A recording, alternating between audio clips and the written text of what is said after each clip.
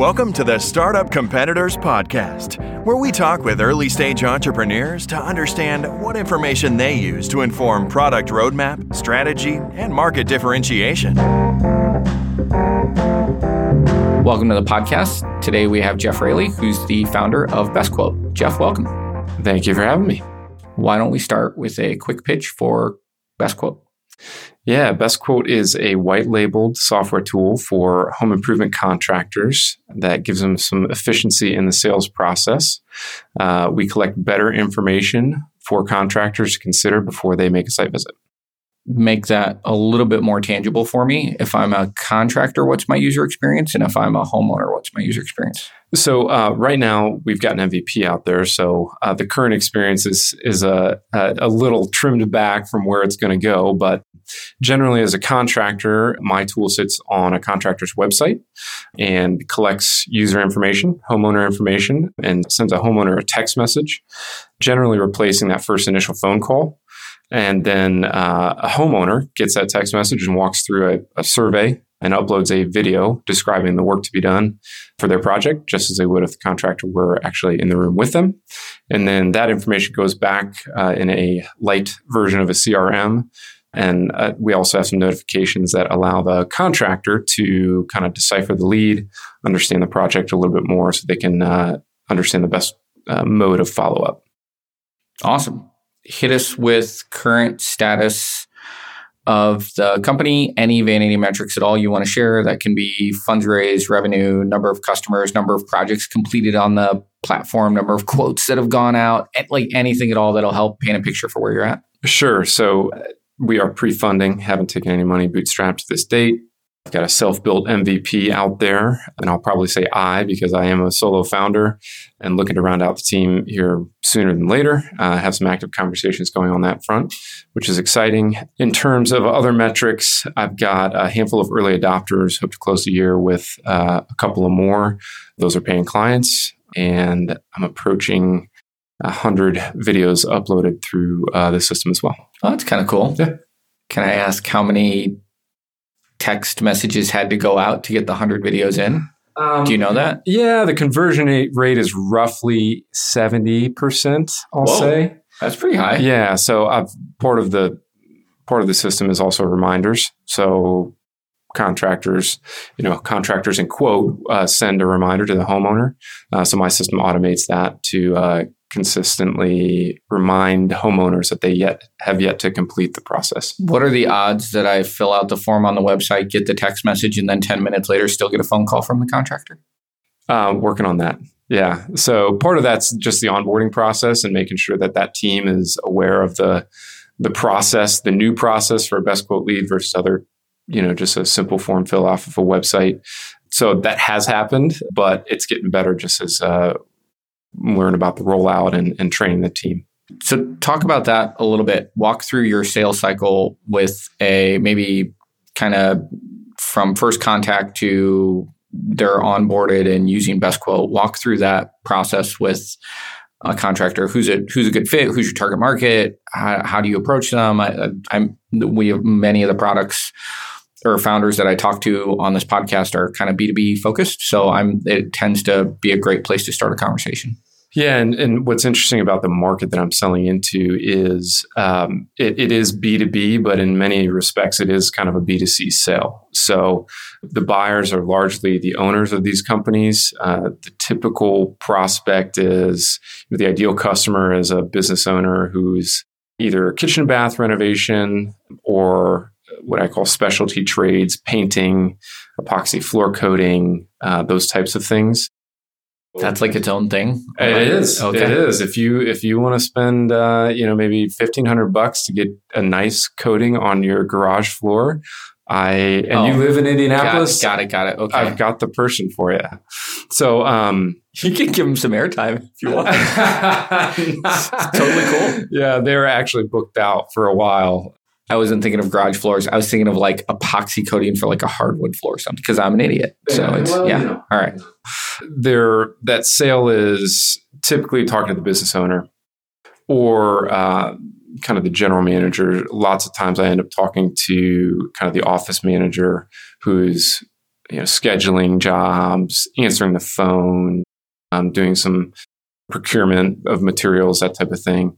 And that business owner is ideally, a little bit younger, maybe not so stuck in their ways and willing to look at other ways of doing things, likely already has some technology launched on the CRM side. A good indicator for me is if they have a website that's mobile friendly. So I use that as a screening tool a good bit. What percentage of them are mobile friendly?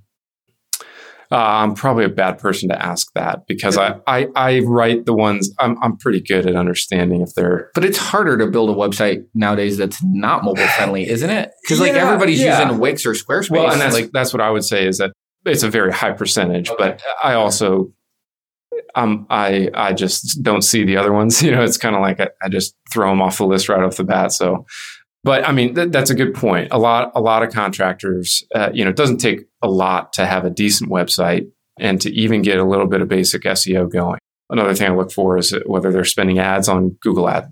Oh, yeah. Or even, next level is their Facebook presence and their Instagram following and, whether they're active there. Interesting face. No, I'm smiling because I know you were talking to one of my friends who runs a construction company recently, and I'm smiling because he's all proud of his Instagram presence, his game.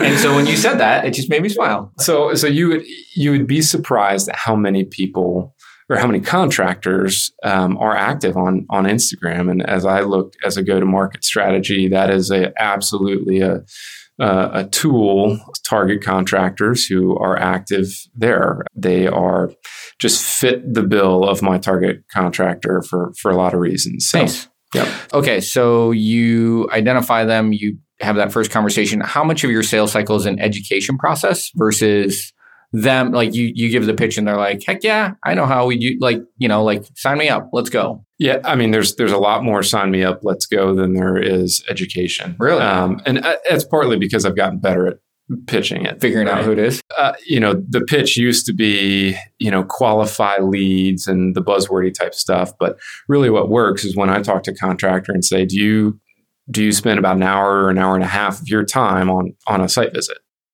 And they usually say yes, because they're driving around and, committing that time. And then I ask them what their close rate is usually it's roughly 30%. For higher dollar projects, it's even lower than that. But for kind of the commodity type things like a painting contractor, if you want to get the exterior of your home painted, more often than not, that's a 30% close rate for a contractor who goes out to the site. So if I get yeses to those two questions, which is often the case, then I can turn that conversation to say, here's a better way of doing it. So that's getting easier as I've kind of figured out the sales method there. When you think of competition for best quote, what comes to mind? I think what comes to mind, one of the things I'm working on is understanding the mental space of people I'm talking to on the investment side, but also from contractors. There's a lot of marketing power and just headspace that marketplaces like Angie's List and Home Advisor and Thumbtack and all the others maintain in people's heads. So that's a conversation I sometimes have with contractors is, this is very different than that. This is a white labeled tool, but still it usually comes up in terms of how the contractor's thinking about their spend or, how they're looking at their sales process. So, and I always look to understand if they're using those tools because that tells me a lot about their sales function in general. Outside of that, there are some specialty kind of niche players doing similar types of things, usually on the square foot or linear foot type basis. So if you're painting a room or you have carpet or flooring, those are largely priced on a per square foot basis. And so there are some tools that will kind of build an estimate for that type of a project based on just unit basis that do maintain some competitive features for those specific types of trades. So there's others out there too in terms of getting contractors and homeowners synced up a little bit more efficiently to deal with communication issues. There's a whole bunch of other players in there, but the market is so fragmented that nobody's really won yet. And are you targeting I don't know the right way to ask this, so I'll butcher it and then you can fix my question and answer it on the other side of it. So are you targeting like independent owner operators? Or are you targeting somebody who runs like a painting franchise? Are you targeting, like, it's a little bit of that question is when I think about what it means to take a B2B product to market, and if you've got to roll up 20,000 individual sales versus, if I can get some of these folks who have franchises across markets, then obviously that makes it easier. Talk to me a little bit about that. Yeah. So in the MVP stage, it's absolutely been just one-off mom and pop type small business owners. In the future, there's absolutely a strategy to develop partnerships with some of these groups, or even private equity backed, that own a swath of franchise groups, properties, and each of whom have 100, 200 plus properties across the country. So going forward, that will be a strategy. But given the product's maturity right now, I'm taking the time to learn and walk through that, initial go-to-market with smaller contractors. And then how do you make money? Yeah, so this is a SaaS model. So it is a monthly subscription, and the pricing is based on basically save the time on the site visit using BestQuote, and you'll pay for the tool. So that's kind of how I pitch to contractors. I haven't yet run into pricing objections, which is a good thing. It gives me some room to grow even in the near term. Can I test that? Sure. What's your retention to date? So I started out with free trial, and there's a whole lot of things that run into retention outside of pricing that I'd love to talk about. But in terms of a pricing perspective, I haven't had anybody churn from pricing. Why have they churned? You don't have to answer that. Yeah, no, pretty transparent on that. I mean, this is an MVP product. I mean, that's the gist of it. However, I have extended a free trial as I'm working on more MVP-ish type features that, yes, take some effort at this point in the game, but also give me the opportunity to learn in that kind of low-code environment to understand what needs to be built in the future. So it's all part of the learning process at this point. Right on. Talk a little bit, if you can or want to, which you don't have to, talk a little bit about where this product goes in the future. So paint a picture of BestQuote 3 to 5 years from now. There's absolutely an opportunity for the product as it is, and the current feature set, and even the near-term feature set that I have in mind, to expand. And I think the umbrella over top of those features and the benefits that they deliver is general customer experience. You hear customer experience a whole lot in terms of very innovative markets and innovative products. And Apple's a great example of that. Great experience with their product. Tesla's another one. Kind of thought of everything. Contracting's not a whole lot like that. So, and they certainly need the help of technology to get there, because the business owners themselves largely don't have that focus. So that's generally my goal, is to build features underneath that umbrella. Do you think the product remains focused on residential in the long run? Do you think there's a commercial component? I do think that that's my career. It started in commercial construction, so I know a whole lot about that. When I started in commercial construction, it was all paper drawings, and I entered just at the time where that was transferring over into digitized drawings and digitized processes for submittals and all the other things that go into putting a $100-200 million hospital together. So that is an interesting opportunity. I think video does have the ability to smooth out some of those processes, and it's something I'd explore in the future for sure. Nice. All right, so let's go back to current competition today, or maybe even status quo today. How do you, when you think about measuring the end user engagement, which I guess is the homeowner today, right? How do you do that? What are you looking for to tell whether or not the solution is working? A couple of things. One is just that they've responded and engaged. That's a pretty easy one. The other one is the quality of the information portrayed.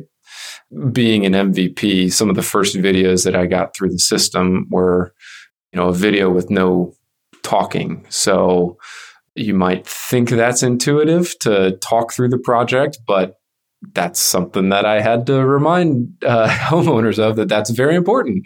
I actually don't think that's intuitive. I would really, yeah. Well, there you go. I could see myself doing it, just walking through and like just taking video and then uploading it without thinking of audio at all. Yeah, yeah, and I mean that's happened. So we've adjusted some messaging in there to promote that. So that's part of it. But generally, I've been surprised at the quality of the videos that homeowners have uploaded.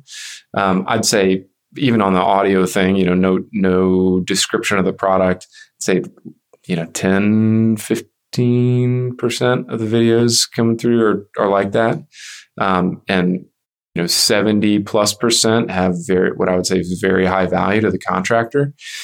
So those are two things that I'm looking out for.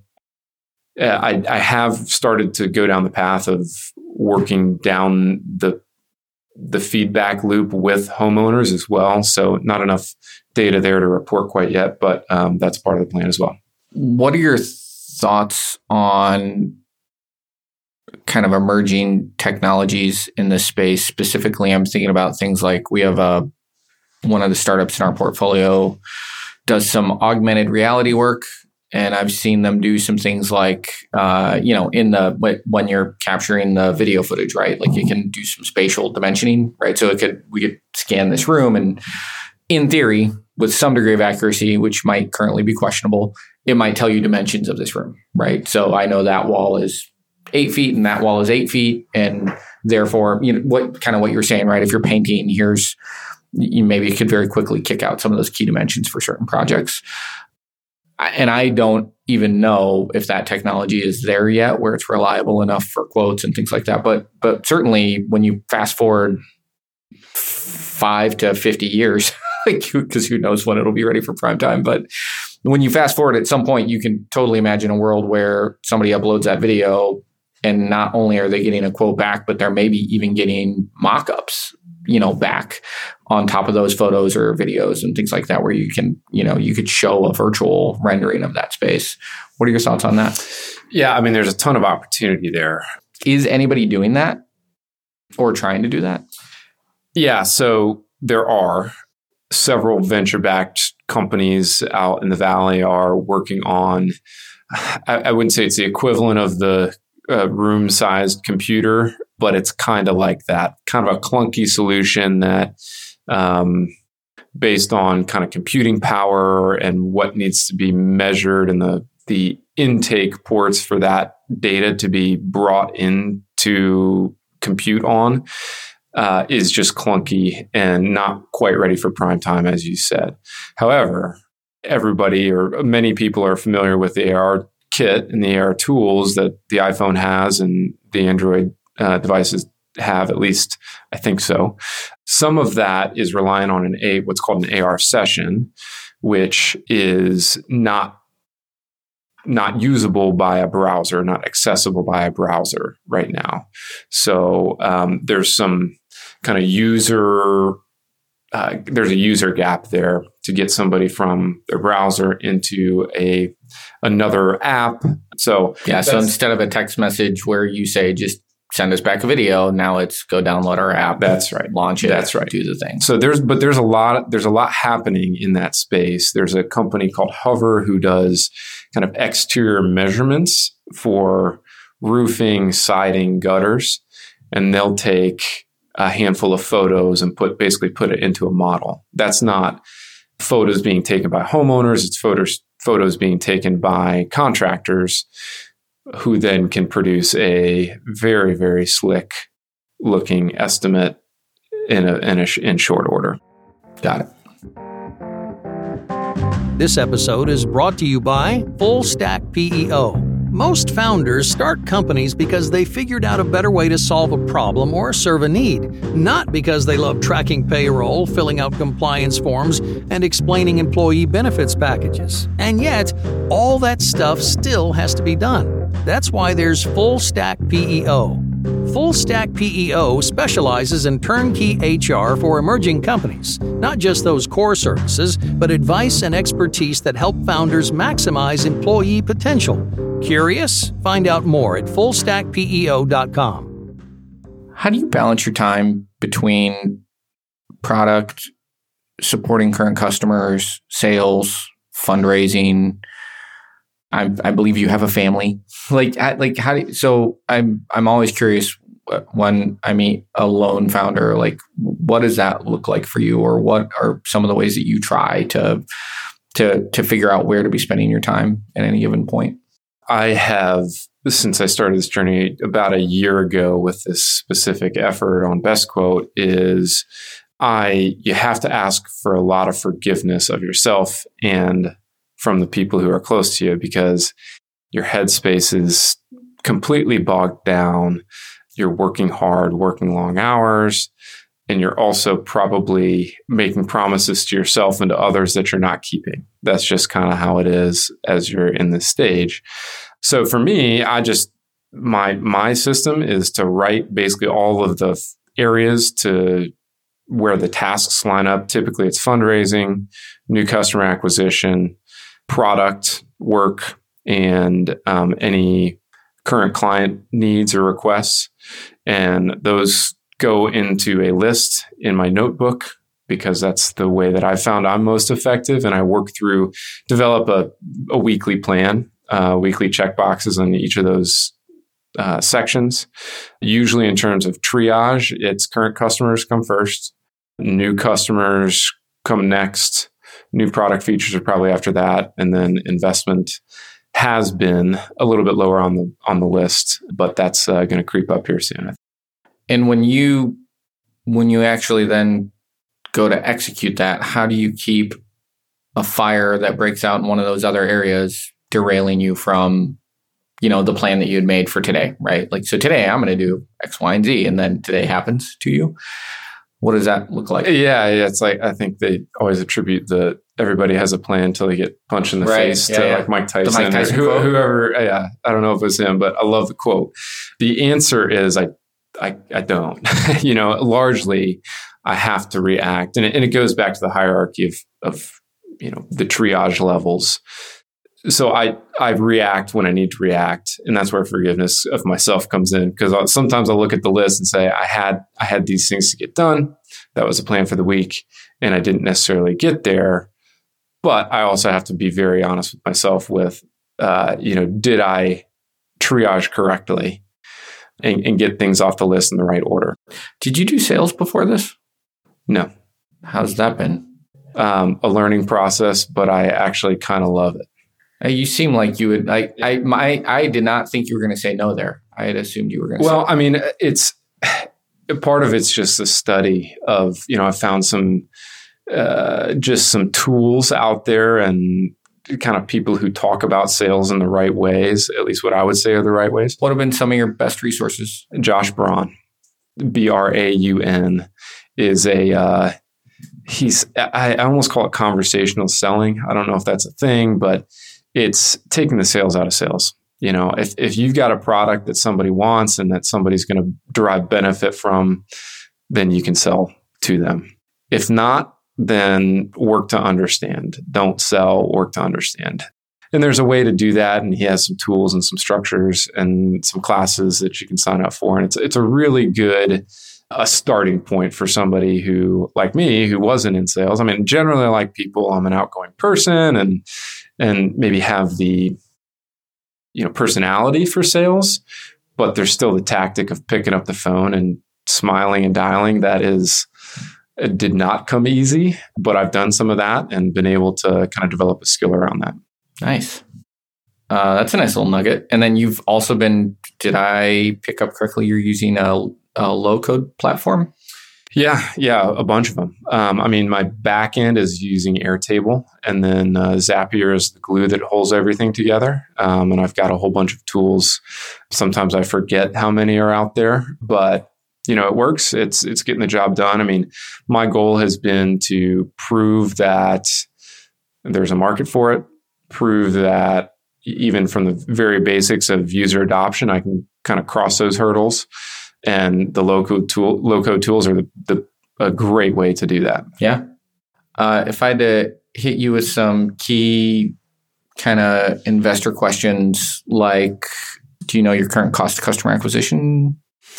So cost of customer acquisition is super messy right now. Because to be clear, it's super messy in well-established business. So that is both the promise and the lie. So so you know. Yeah. I mean, I have after working in commercial construction for a handful of years and doing some technology work in the commercial construction world, I went back to business school and then started consulting in strategy and finance world. So very familiar with how... You are not old enough for any of this. All right, sorry, keep going. So it's essentially 5 years and 5 years. So that's my timeline. I'm not judging. Yeah. Well, kicking ass, man. Trying to. But with that background, I know, even like gross margin attribution and what goes into gross margin or what doesn't.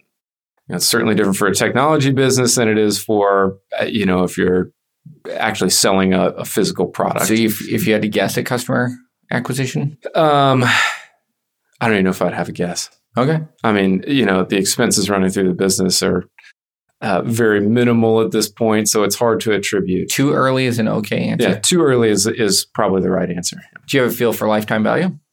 That's an interesting question. Also ties into the pricing question we talked about earlier. I don't know if I have a good answer for that yet either. That, for me, that's the one I always struggle with too. I mean, it's hard to know until you've had customers churn off. For a period of time, right? So, I mean, at this point, I could tell you they're, going to ride and die with me to the end of time, but which turns out in internet years, that's 5 years. That's right. Yeah. Okay. So you bootstrap up to this point. How long have you been thinking about raising funds? I guess you're always raising money, but you're never raising money is what I've heard. So, I've been having conversations for a while. I mean, my strategy on fundraising is generally build relationships with people you trust, kind of tell them your story, and work on developing that into trusted investor relationships. Is that Josh Braun? A little bit. Interesting. It is. I mean, that's generally part of it, right? I mean, no one buys what you're selling, whether it's a slice of equity in your company or the widgets or the software, unless they trust you. And part of that's personal preference too. I mean, that's maybe a Midwestern approach to raising money versus here's my pitch deck and are you in or you out in the valley type of mentality, and cream rises to the top. Can I give you my quick hot take on that? Please. Which is, so this is a different classification for like a Josh Braun, which one of my favorite sales books that I recommend, which is the exact opposite of what you described, is Pitch Anything by Oren Klaff. I'm pretty sure Oren Klaff's not listening to this podcast. So like if you listen to anything or read anything by him, it's like he's got a definite personal flavor to the way that he is that the one pitches. I might butcher this, but is that the one where he says if they offer you a glass of water in the lobby that you should deny it? Maybe. So I will say I don't remember. It totally sounds like something he would say. Okay. Yeah. So it's congruent. But so my big takeaway from Pitch Anything is this concept of hot cognition and cold cognition, right? When you're with a buyer or somebody you're pitching, you want to keep them in hot cognition, right? I want to keep you thinking about the promised land. How's your life going to be better when you're using BestQuote? How are you going to get rich as an investor by giving me money? How are you going to, my goal is to keep you there. And the second you start asking me cold cognition questions, like, tell me what your lifetime value of a customer is. Tell me walk me through your sales process for how you find a target customer and what that funnel looks like. All of those are cold cognition questions, which doesn't mean you shouldn't answer them or that that person has no right to know, but it does mean they're looking for a way to kill the deal. Because the only reason you ask cold cognition questions is because you're trying to find a reason to say no, right? Interesting. No, I think there's a lot of truth to that. I mean, I think it's a super fun, anyway, it's a great book. If you sell anything or if you're raising money, you should go Pitch Anything. And I'm totally by Oren Klaff, and I'm totally going to get Josh Braun. But when you're talking about your own style, there's another book that made me think of, and this is the one that will make some people listening to this cringe because I talk about this book a lot. And there's no reason to ever buy this book. I'm going to give you the entire book right now. It's a book called Sales Dogs. And again, you don't need to buy this one. Here's the entire book. Basically, there are 5 types of salespeople, and they each map to a breed of dog. You have the pit bull, which everybody is familiar with. Pit bull is like your cell phone salesperson. You're allowed to say no. Say it quick so I can move on and talk to the next person, right? Like I'm looking for a yes or a no, right? Then you've got your Chihuahua. Your Chihuahua is the person who knows everything there is to know about the product. They're the depth of information. They know more about the customer's company than the customer does, right? I know a couple of Chihuahuas. It's amazing when you go on sales calls with them. They're like, I read the annual report for the company last night. And you're like, what? I think I watched a little TV and fell asleep. Like, right. Like, what do you mean you read the annual report? That's a Chihuahua. It's an easy way to tell. Then you've got the Golden Retriever. Golden Retriever is great for enterprise sales. They're like, your procurement department says, I need you to go get me this proof of insurance. And they're like, yeah. Okay, I'm going to go get that for you. And they're happy to do it. And they come back and then you're like, I need you to get me a new statement of work for X. And they're like, yeah, okay, happy to do it. And they go get it. They bring it back to you, right? Like, so Golden Retrievers are awesome for big, huge accounts where you could just get lost, right? But they love it there, right? Because they're just happy to make people, I'm here to please, right? Like, I want to make this a great experience for you. I'm happy that you're working with us. And it's genuine. It's real, right? And then you've got the Poodle. The Poodle is the person that you put up on stage at a conference and they're speaking, and it's when they get into an elevator, by the time they get to the 10th floor, they know the names of all the kids on all the people in the elevator and what sports they play, right? Like the Poodle just gets people talking. Everybody wants to talk to them. They're all about deal flow, right? Like your Poodles are the way that deals come into your company. But let's be clear, they're Poodles. They can't follow up on a deal. They just know how to get leads. They're not necessarily the best at closing them, at moving them forward, at walking them through a process. And then you have your Basset Hound. Your Basset Hound, which is sounds a little bit like what you were saying. The Basset Hound it's a salesperson, but you'd never know it. They just come up next to you. They want to be your friend. Someday you're going to be like, oh, hey, I need quoting software. Hey, Jeff, you do quoting software, don't you? And you're like, yep, I do. That's right. And because the Basset Hound's never selling you, right? Like they're just reliable. They're there next to you. They're there to be with you. And then someday when you need them, they're right there. And the whole pitch of this book is like, these are the 5 kind of archetypes for sales.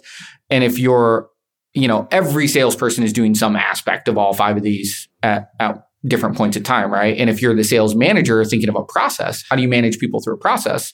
Then you might have different people who are better at this than others, right? So in my world, Michael Cloran is often made into a poodle, even though he's also a really good pit bull or bulldog. He's also a really good bulldog, and he's also can be a really good Chihuahua, and he can, he can do a lot of things. But guess what? He's better at me then. He's a better poodle. And so often he ends up there, and I'm a better Golden Retriever and Basset Hound than he is. And, so like, it's this really great model for thinking through, like, who do I need to be right now? Do I need to be Oren Klaff or do I need to be Josh Braun? Yeah. Right? Yeah. And I think there's a couple of thoughts that come to mind. One is, obviously some sales organization design type of thing, but there's also, it goes back to price of your product, customer acquisition costs, like what are the factors that go into that sales process from a dollars and figures standpoint that might lead you down the road to one or the other, right? Yeah, because it's an enterprise versus a couple $100 a month is a different resource. Yeah, getting to a fast no if it's a couple $100 a month is really great. That's a really good thing. The other thing that comes to mind is, I'm kind of in this like matrix of, another dimension, or like the derivative of my product is essentially a sales product, right? So I'm selling a sales product. Right. So a lot of the work that I've done in kind of teaching myself sales, I'm able to apply in my own way to teach contractors how to sell. And I think a lot of that, I think generally, part of the conversation I have with contractors is that I think the pit bull approach is what a lot of contractors have been doing, or bulldog, pit bull, whatever you want to call it, right? I think it's pit bull. Now I need to go reread the book. Okay. Yeah, I think it's pit bull. So I think that approach has been, was maybe the more common approach. I've talked to contractors who lament the process of sliding the proposal across the table in front of, a husband and wife team who are, both in the buying decision, kind of clamping their hands under the table, saying, I hope, and not saying anything and not really wanting to leave until they get the job done. So that sales process is that is old school selling in the contracting world. And it's super prevalent in, windows and a couple of other trades is kind of just, that's how that sales process has run. But my contention is that homeowners are more informed than ever. They can smell the pit bull approach coming. They have other options thanks to technology and just the information they have can help them kind of fend off that approach. And so what I'm doing with Best Quote is essentially bending to the will of the consumer and helping contractors bend their sales process to meet consumers where they're at, given their propensity to research and understand and to have the information. It really works in the favor of the contractor to give the homeowner what they want in the process and to sell to them like they want to be sold to. I am so happy with that last 2 minutes of audio. I'm not joking. Seriously, man, that was beautiful. Good. That was really that was like a beautifully articulated kind of vision for what you're doing with Best Quote. Thank you. That's awesome. It might actually be where we need to end it. Plus, it's been 40 minutes. Okay. That went quick. If folks want to get a hold of you or learn more about Best Quote, how do they do that?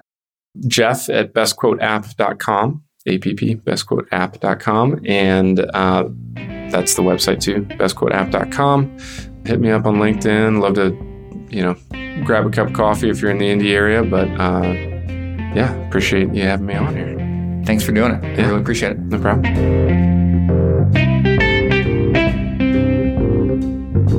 If you're thinking of launching a SaaS product, Startup Competitors can provide data on your closest competitors, survey potential users, or provide other product validation services. Learn more at startupcompetitors.com.